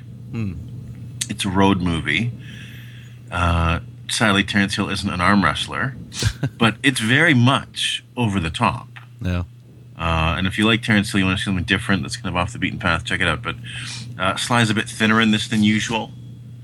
Yeah, he's not as bulky. He's very fit, but it's very weird looking at him and then, knowing what he looks like now, right? So he's very thin, but very fit. He wasn't hauling containers of growth hormone in this film, bruh. It's good, though. It works. I mean, he looks like a normal man. He's in good shape, but, he's not, the specimen that he is now. One of my favorite things is the workout mechanism in the truck. Oh, with the pulley, yeah. That's awesome. Yeah, it's fantastic, very much at the time. I love when they get to this truck stop and and we get Smasher, and I wish that Bruno Mattei had done an 80s, like an Italian version of Over the Top. Well, Because there's a lot of yelling, there's a lot of grunting, there's a lot of sweat. that brings up the question, is Hands of Steel inspired by Over the Top? Oh, for sure, man. For sure. Yeah, what's weird, though, is IMDb lists Hands of Steel as 86 and Over the Top is 87. So it's very strange. That is interesting. I've always maintained that Hands of Steel was a little bit of Terminator, a little bit of Over the Top. I mean, it's obviously those things, so it's very strange. It's like somebody knew something, maybe. And it should be said, the guy that wrote the story for this film, Gary Conway, or he's one of the guys, he was in a TV show. He was kind of like a teenage heartthrob. He was in a TV show called Land of the Giants, I think. Oh, yeah. He ended up posing for Playgirl magazine at some point in time. So he originally wrote the story for this, and then somehow along the way, Sterling Siliphant and Sylvester Sterling who? Sterling Siliphant. Well, it's quite the name. It is quite the name, and if you know him, you know he wrote a lot of stuff. He wrote a lot of TV in the 50s and 60s, but he wrote the Killer Elite, the original version of the Killer Elite. He wrote Shaft in Africa. Wow. wrote- You're talking about the Peckinpah Killer Elite. Yes, he wrote The Swarm, Circle of Iron, which is cow. the David Carradine, Bruce Lee film. I was going to say David Lee Roth. That would have been a completely different film. That would have been an amazing film. But in Telephone, the Charles Bronson film, Charles The Bronson, Enforcer. Remick, yeah. So he wrote a lot of these type of movies. So it's weird. I guess Stallone kind of just hired him and stuff. And, of course, Stallone has credit as well as screenplay writer. But it's a weird mixture of... It feels like a total like Canon Films thing, right? It feels like they grabbed all these people they could and they had a star and they put this movie together. And really that's what the movie feels like, too. Totally. Yeah, it totally does. It's funny because the film, it feels very much like you were saying, like very much like they saw a fad, like the aerobics films that were so big for a while, right? Or everything, ninja films, etc. But I like that, despite it feeling like oh, this blue cheese is killing me. Brutal. I just got off the medicine ball. I'm laying in the Burt pose on the floor. Nice. It's awful. But the film still feels very earnest in like a sweet, sincere way. Yes. Which is cool. There's a lot, much like when we watch old wrestling promos that were cut in the 80s, it seems like on the set of this film with some of these arm wrestlers, there was a lot of cocaine. Yeah, because some of these guys are really jacked, aren't they? I think the key was with the direction was, hey, when you go up to the arm wrestling table, be jacked. Yeah, much as they got to possible. bring it, man. These guys come up there hardcore, man. They are. Even early on, like you were saying to me a few days ago before I'd rewatched the film, you're like, man, this is a sweaty film. And it is it's just, it's almost like even beyond a sweaty film. It's like an oily film. Like everyone's just, they would pick them up with like when you go to the truck, ironically, the truck stops and there's the claw where you try to pull a toy out, like a stuffed animal out. Yeah. It's like they had a huge claw erected for this film. And they would pick up each of the cast members nude with the claw on, or with the claw. They would dunk them in Crisco and then pull them out and put them in clothing. Yes. Yes. Oh, It's just man. soaked, man. Everyone's soaked. Like, Zumwalt's not even arm wrestling in the first scene. Like, the first frame he's in, he's just soaked. Yeah, and it's coming through his gray shirt, right? He's It's coming through his soaking wet. gray Gold's gym shirt that he's wearing backwards for some reason. Yes. Oh, man, so great. Yeah, I told you, I watched this on Blu-ray and talk about some glistening pecs. Oh, it is glistening. The way the light hits some of the oiled skin, it just glistens, man. I love when Stallone and his son are bickering a bit in the truck and they're turning off the radio and turning it on, and Stallone goes, "Hey, that was a nice song." Hey, Mike, that song helped pay for this movie. Yeah. I'll tell you who else helped pay for this movie is Alka-Seltzer. Yeah, and Brute Fabergé. And man, I'll tell you what, I was watching this and Hawk's pulling something into the Nevada desert, and it couldn't have been anything else, man. It had to be Brute Fabergé. Yeah, if it would have been J&B, that was the only other thing it could have been. But Yeah. it's amazing that it was Brute Fabergé. All these years later, it comes full circle. So, Which everybody in the film, I think, was covered in. yes, they were, man. They did. They definitely were, man. And it's great because the Brute Fabergé is revealed during a sunrise mountain training montage with father and son. Yes. So it's pretty great.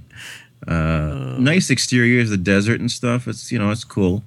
I like the hot. What's that? I like the scenic value of this film is very high. I mean, it looked really good on Blu-ray. It didn't look like great, but it looked really good, and it was really nice to kind of revisit and remember how it's weird how scenic this movie is. There's something about the American trucker movie that is so inherently American and romantic.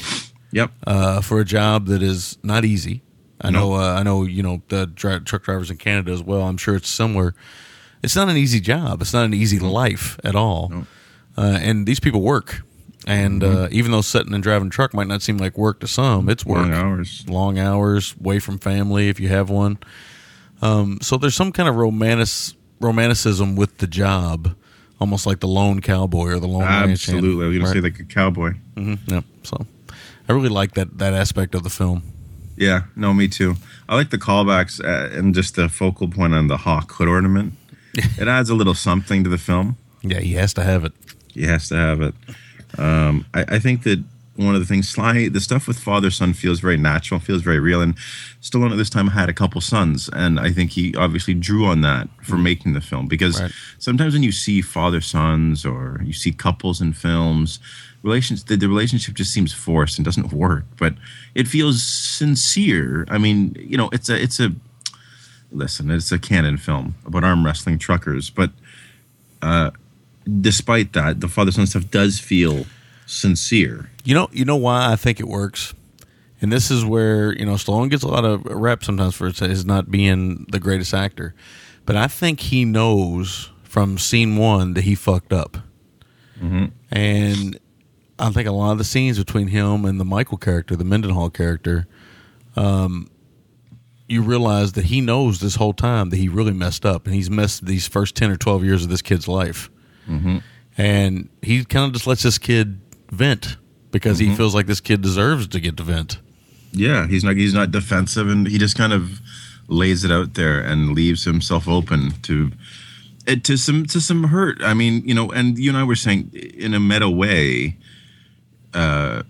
it's weird for you and I to have seen this first from the son's perspective. Yes. And now we're both fathers ourselves of young boys. Yeah. So to kind of see it now from the father perspective while still remembering seeing it from the son's perspective is something deeper than I think we would have imagined getting into this film. But you're right. He does see that he's messed up, and he has to kind of leave himself vulnerable for whatever hurt he's going to take from the boy, because the boy needs to get that out. It needs to be some catharsis. Yeah, and I like that he took that approach, this kind of subtle, quiet approach. He kind of lets this character vent and stuff. And even though this character, this little boy, he comes off as kind of like this little rascal, almost like a little asshole at first. Yeah.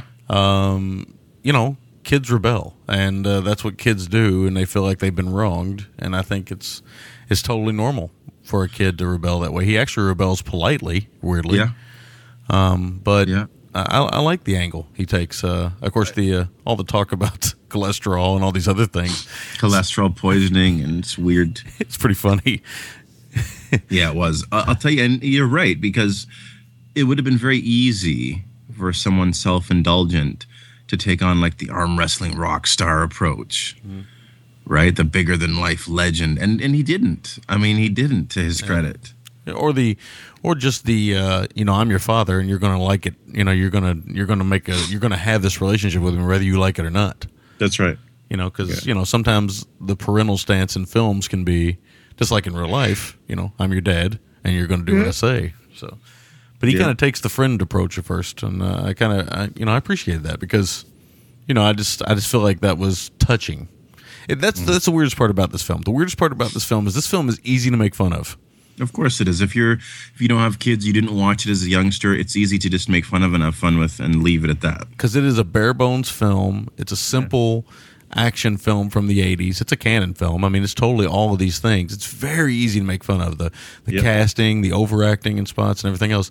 But inside all of this and I haven't seen Real Steel, but inside all of this is this very touching story of a father and a son. A little cheesy, Sure. but cheesy in just the way, cheesy of the era, maybe. Yes. Would Yeah. be the best way to say it. Not so much cheesy because it's just cheesy, but it's 80s cheese. That's right. But it's touching. And I caught myself, and I told you this off the air when we talked on the phone the other night, that, I caught myself at moments, almost tearing up Oh yeah, no, for sure, man. to a minimum, Again, to you a can't Canon help- film. to a Canon film. But you can't help it. Like I said, when it comes full circle for you as a man, from a boy to a man, and looking at it from both perspectives, and bringing your own emotional stuff to the table, you can't help but do that. That's it's going to happen. Yes. So, and like you and I had said, we're going to be marks for father-son stuff in films. Yeah. It's almost like we can telegraph it, and it's going to be an easy ploy to pull, and that's just the way it goes. Right. 90 minutes. I mean, Golden Globes really understood the formula, Yes. what they were about, what their brand was about, what their audience wanted. So brilliant. They knew, and they didn't deviate from that. Robert Losha loves Dusty Rose interiors. Yes. Yes. Loves it. An hour in, it really breezes by. It's like, wow, we're already at the arm wrestling tournament. And I'll tell you, that tournament, there's a whole lot of GGTMC at that tournament. Whether it's women, men, oiled up, half shirt, rolled headbands, members only jackets. Every man in this film, it seems, other than Lincoln Hawk, has a beard and or a mustache. Another TMC convention I'd like to put out there now going forward. Uncalled for wearing of camouflage. Yeah. I mean, so many characters in the 80s would wear camouflage just to wear camouflage. Yeah. Well, I think Grizzly does. Yeah, Grizzly does. Yes, he wears camouflage. And it's a packed house. And I got to give it up that they must have shot. And it should be said, we talked about this a few weeks ago. Was it the real life arm wrestling champion, John Verbank or Zdank or Zerbank? I can't remember his Zerbank name. is something like it's a Zerbank? Polish name or something like that. Yeah, Polish, somewhere in that Eastern Bloc. But he shows up for a hot minute. If you know what he looks like, you see him. But I like that we get these little introductions to each of the characters, Grizzly and Mad Dog, and the Canadian champion Colonel Adams, and they cut these little promos for each of them. And what's great is, and it's so ridiculous, is that Grizzly, he's so awesome that during his match he eats a lit cigar. He chews up and swallows a lit cigar. Yes. And he tops himself, not to be outdone by himself. Later on during an arm wrestling match, he takes a can of Valvoline oil and drinks it. Oh, man. It's incredible, man. And this film's so macho, even the refs are bearded and ponytailed. Yes. I love those promos. It should be said. Zumwalt's some of the best. I don't want to be second. Second place sucks. He goes, I want to cripple him. Yeah. No. How are you? I don't know how you're going to cripple anyone arm wrestling, but, Yeah. Well, Stallone gets slightly injured. Yes. In the best of Hulk Hogan ways. Yes. Yeah, surprisingly, the film's not very violent. Like, there's not a lot of fisticuffs. No, there's not. You notice that? It's a weird action movie because there's only like a few big action beats, right? The big scene probably being the semi going through the house, Yeah, definitely. which is pretty crazy. Definitely. But there's not a whole lot of violence and stuff. I love when Hawk, when he's getting interviewed, says, when I turn my hat, the switch goes on. And that's his thing. Well, yeah, because there's that one moment, the first arm wrestling match he does. Is that not one of the craziest moments of acting you've ever seen? Is that like Nick Cage levels of acting? Yeah, I know, man. Where he's walking to the table? Yeah. It's like, man, Stallone's really got a shit. Yeah. And that's it's how really- you change the group's profile picture to like one of that's that great moment, man. He's got these bug eyes and shit. It's like, what the fuck is he doing? He's in the zone. What the fuck is he doing? You know? I know. It's great, man. It's great. Well, those are on my... All right. Those are on my notes. I just wrote soaked, capital letters, because by the end of the film, everyone is soaked. Yeah. No. And I did get chills. I got to say, I did get chills at the end. I've seen the film. I know the film, but I still got chills. So. No, that's the crazy thing, right? I mean, that's what I was telling you when I was on I don't know how I got all caught up in this fucking thing, but I really did. Yeah. It really takes me back to that era of 80s, that innocence of the 80s. before the prevalence of AIDS and all these other things that kind of were always lurking over pop culture. That's the good thing about the 80s, this kind of excess. Yeah.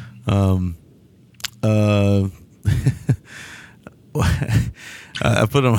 I'm trying not to laugh at the Brute Fabergé because I put at 12:40. You see it the first time. 12 minutes 40 seconds. You see it the first time, and we know we are eastbound. We know we are eastbound and GGTMC bound, baby. Like Convoy and Maximum Overdrive, though, the trucks in this film have character. Yes. His truck has character. Yeah, it's an older truck. Yeah, it almost looks like the truck from Duel a little bit. I thought that too. I totally thought that too. So I kind of had that. So we get the Smasher. Like I say, that's the third time he's been on the show, and then Zumwalt, of course, he's been on the show 3 times. It's crazy to think these character actors have been on our show. But then when you think about the films we cover, I guess they have that look that caters to that. Yes, they look like they look like they should have probably been professional wrestlers. So I guess it's not too surprising. Again, like I say, I love how pumped Stallone gets, and arm wrestling to me has always been, and I don't know if you feel this way, but to me, among men, arm wrestling has always been the "my dick is bigger than yours" competition to end all competitions. Of course, man. I haven't arm wrestled in years, but up until I was in my mid-20s, I thought I was pretty good, and it was just a thing. Up until you're a man of a certain age, you do feel the need to prove your masculinity. Yes, and what better way than through arm wrestling? Yes, exactly. Like you said, hot licks all over the place. Both films this week. This one especially. Maybe I just noticed them even more on this one, but man, hot licks all over the place, man. Jesus, and tough tits. This is a movie made for our music page. Yeah. Jeez. But anyway, so father's making mistakes. This is interesting to me. This is where the film really got to me, and I was pretty surprised at that. The relationship, I don't even know what that is. The relationship between Stallone and Mike is touching. It is, like I said earlier, he lets him vent, and he does some other things. And, fathers and sons, those are always tricky relationships, even if you're really close with your father, or, if you're, I guess the other way around. We'll find out, won't we? Me and you, going forward, and some of us out there that listen to the show, we'll all find out. There comes a time when fathers and sons can sometimes butt heads, and it's part of the growing process between men. I don't look forward to that time. Hopefully, it won't be crazy like it was for me and my dad. But there comes that time, and what I think the film does right is it realizes that people make mistakes. Parents make mistakes, and even Robert Loggia's character, even though he goes above and beyond to be the biggest asshole on the face of the planet, and he's got all this money to do it, he really is coming from a genuine place. Yeah, in a weird way. If you look at it solely from his perspective, and you got to take off his black hat and some of the insane lengths he goes, because he needs to thrust the film and to have that character. But from his perspective, he's really doing something that he feels justified in, and not so out of left field and feeling justified about. Yeah, and there's a touching moment where Loggia just looks at the two of them, and it's a brilliant piece of acting from Robert Loggia. It's a little moment, but it's a brilliant little piece of acting from Loggia, who's, of course, is a great actor. This is part of his phase where he would play tanned Cuban old men, because he looks he reminds me from Scarface and stuff. But I think that's one of the weird things. Like in a lot of films like this, they would have like Mike. The reason why Loggia wants Mike is because Mike's worth money. Yep. Or Mike has a business he's going to inherit. Or Mike has That's right. this. When he's 18, Mike will sign it over. Yeah, stuff like that. But no, this one he just wants to take care of Mike because he doesn't feel like Lincoln Hawk was a good enough man for his daughter. Right? So, and in turn, his grandson. Yes. So, I mean, he's coming from a genuine place. He really is. And so that's one of the really strange and touching things about this film. Now, I didn't notice that in 86, 87. No. Because in 86, 87, I thought, this guy's a fucking asshole. Yeah. But as a grown man, I realized that really everybody's just looking out for Mike in this film. And that's pretty interesting looking at it now. Some things you wouldn't see in films nowadays. You wouldn't see a 12-year-old boy take off in a truck and drive across country or drive to the airport. No, because the next week you'd hear it all over the news and the internet and Facebook and YouTube, and then someone from the film would have to issue an official statement. Yes. And Yeah. And of course, there's political incorrectness all over the place, which is, what I miss the most about our culture. And I know it sounds awful to say this, but I do miss political incorrectness. The only people that can get away with that now are comedians, but it used to be that it was part of our culture. It was inherent. Is it wrong all the time? No. Is it wrong most of the time? Yeah, sometimes, but it's not always a bad thing. It's kind of, culture is what it is, and there's going to be political incorrectness. But nowadays, people are so worried about offending people. It just drives me crazy. It's hurt the culture, in my opinion. But I would agree with you. Yes. 100%. I like when you think about the competition, the arm wrestling. It's almost like a bunch of cavemen sitting around talking, because everybody's cocaine-fueled cavemen. Everybody's just screaming at each other. Yelling, they're banging their chest, they're oiled up. They're mate, man. My wife saw, as is always the case, I always got to have one of these little stories. My wife saw the back end of the film. She saw the arm wrestling stuff. And first thing she said was, wow, Stallone looks really young. Yeah. I was like, yeah, this is, 20 years ago, almost 30. Almost 30 years ago, Jesus. Wow. I was like, it's a totally different world, than what he is now. And I'll tell you something. Stallone would have been closer in age to us than anything in this film. Yeah, that's crazy. That's nuts. 86. He was probably born around like 47, 48, something like that, maybe. Yeah. Wow. Insane. But she came in, and then, of course, she sees him talking in front of the truck and stuff, and then it cuts to the arm wrestling scene, and she just looks at me and rolls my eyes. She's like, I'm out of here. You just get these guys going, Tasmanian devil. I know. It's like, what the fuck is going on? Out of context again, right? I joke around with her all the time. She walks in so many times where I'm watching a movie and everything's out of context. So she'll walk in and without fail, it's like a sex scene. Or I'm waiting for the moment when, like, if we was to cover Bad Lieutenant and she just walks in during the Harvey Keitel nude scene, and I got to explain that one. Yeah, he's muttering and crying, or when he's beaten off outside the car window. Yeah, which is unexplainable to anybody out of context. Yeah, you see what he's doing here is he's really suffering for his art.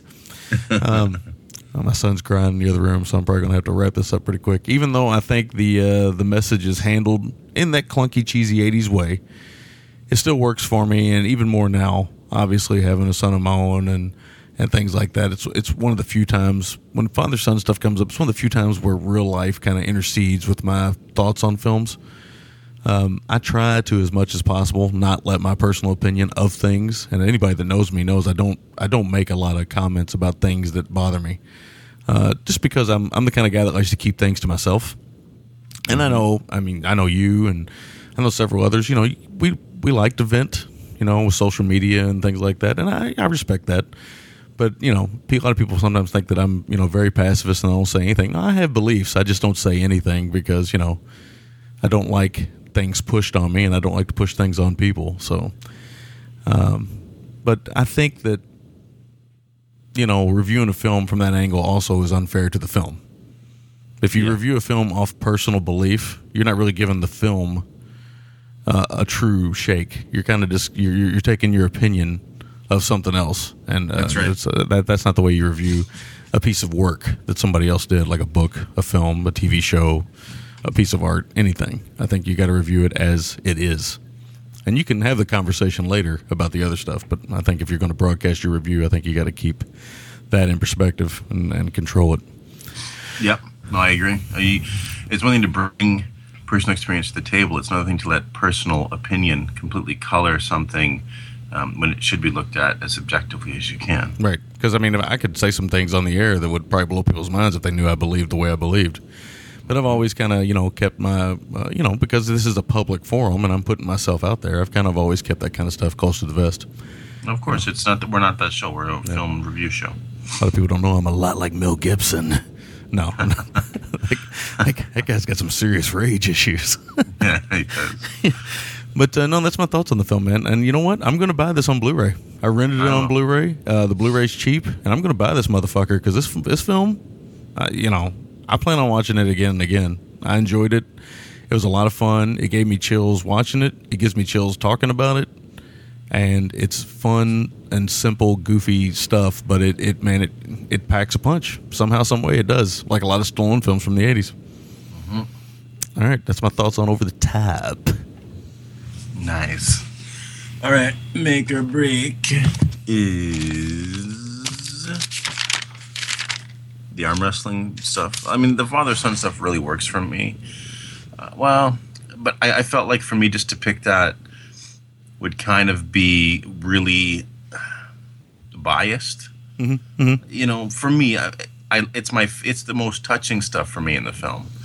If it had just been an arm wrestling film, it wouldn't have been as close to my heart. If it had just been a guy, it would have just been another fun 80s film. But it's always going to have a little piece of my heart because of the father-son stuff.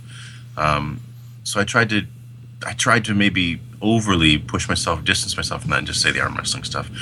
MVT is sly. I think he's good. There's a few little subtle moments, despite it being a canon arm wrestling trucker, oily men, cocaine-fueled bad guys film. I think he has a few moments where he shows a little bit of complexity, a little bit of range as an actor. Some people may scoff at that, and that's fine. I don't care. I feel that way. My score is a 7.25 out of 10. I'm really glad we revisited this film, man. It's one that I'm also going to buy on Blu-ray. I can't wait to watch it with my boys, and I really like. I mean, I can't see. It's hard for me, man, because I want to give it a higher score just based on personal opinion, but just keeping it fair to the film, I gotta probably say that's my score. Right. Yeah, I'm totally there with you. This is a real fist pumper of a movie, you know? Oh yeah, and not in the cruising way. Yeah. Yes, that was a different type of fist pumping. During that episode, you can call me Smasher.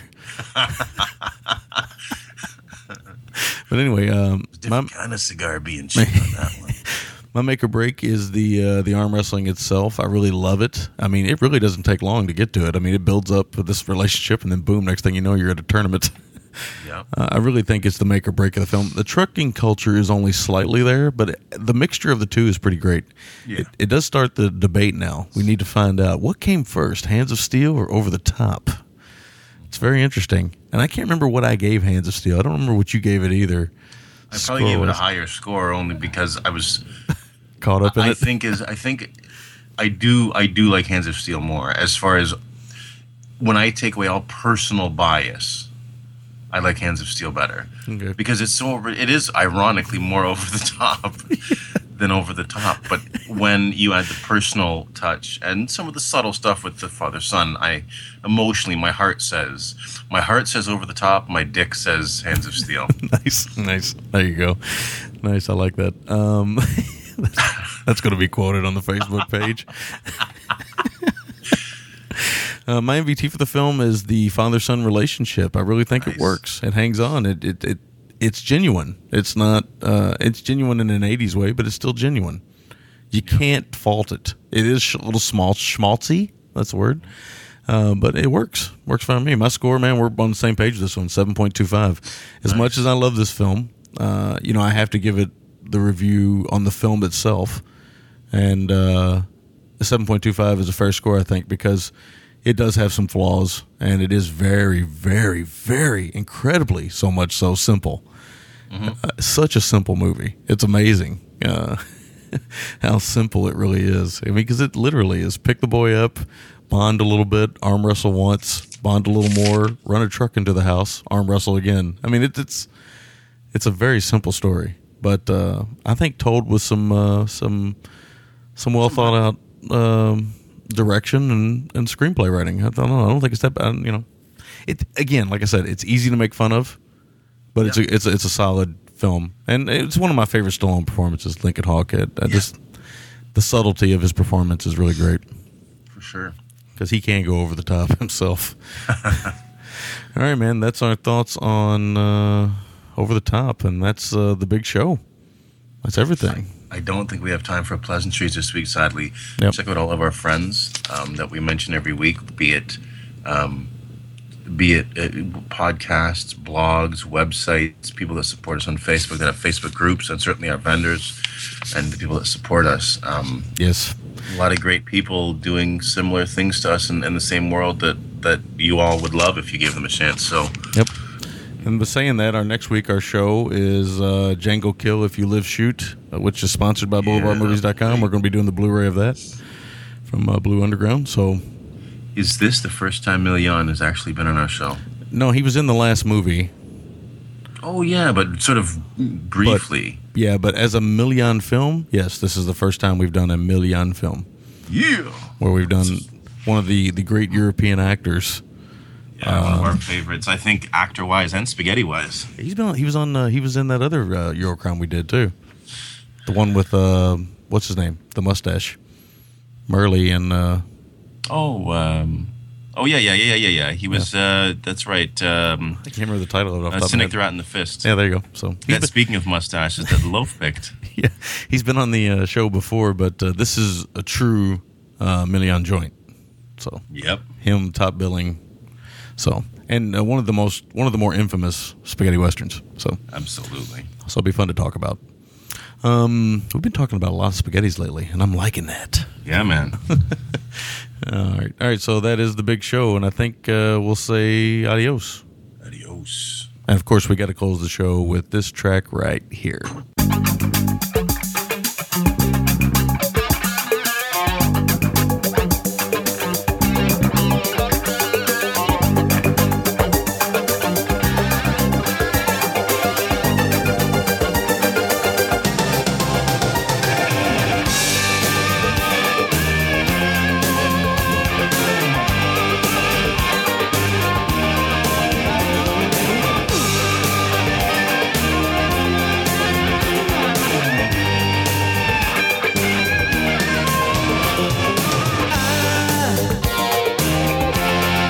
Watch with open eyes till it's time to take it all away.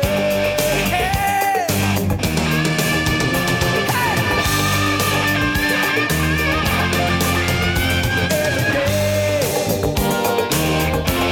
the game is ours to play. Oh, tell me why. There are no alibis. 'Cause winner takes it all, loser takes the fall. Right to the beginning of the end. Winner takes it all, till it breaks the fall. Try to make it over the time.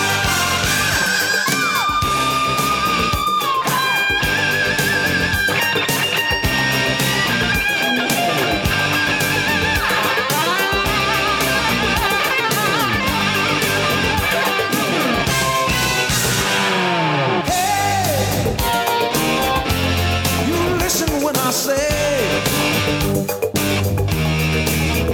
there's a dream, oh, that's coming true today. Yeah. Never turn away when the challenge is alive. The choice is yours.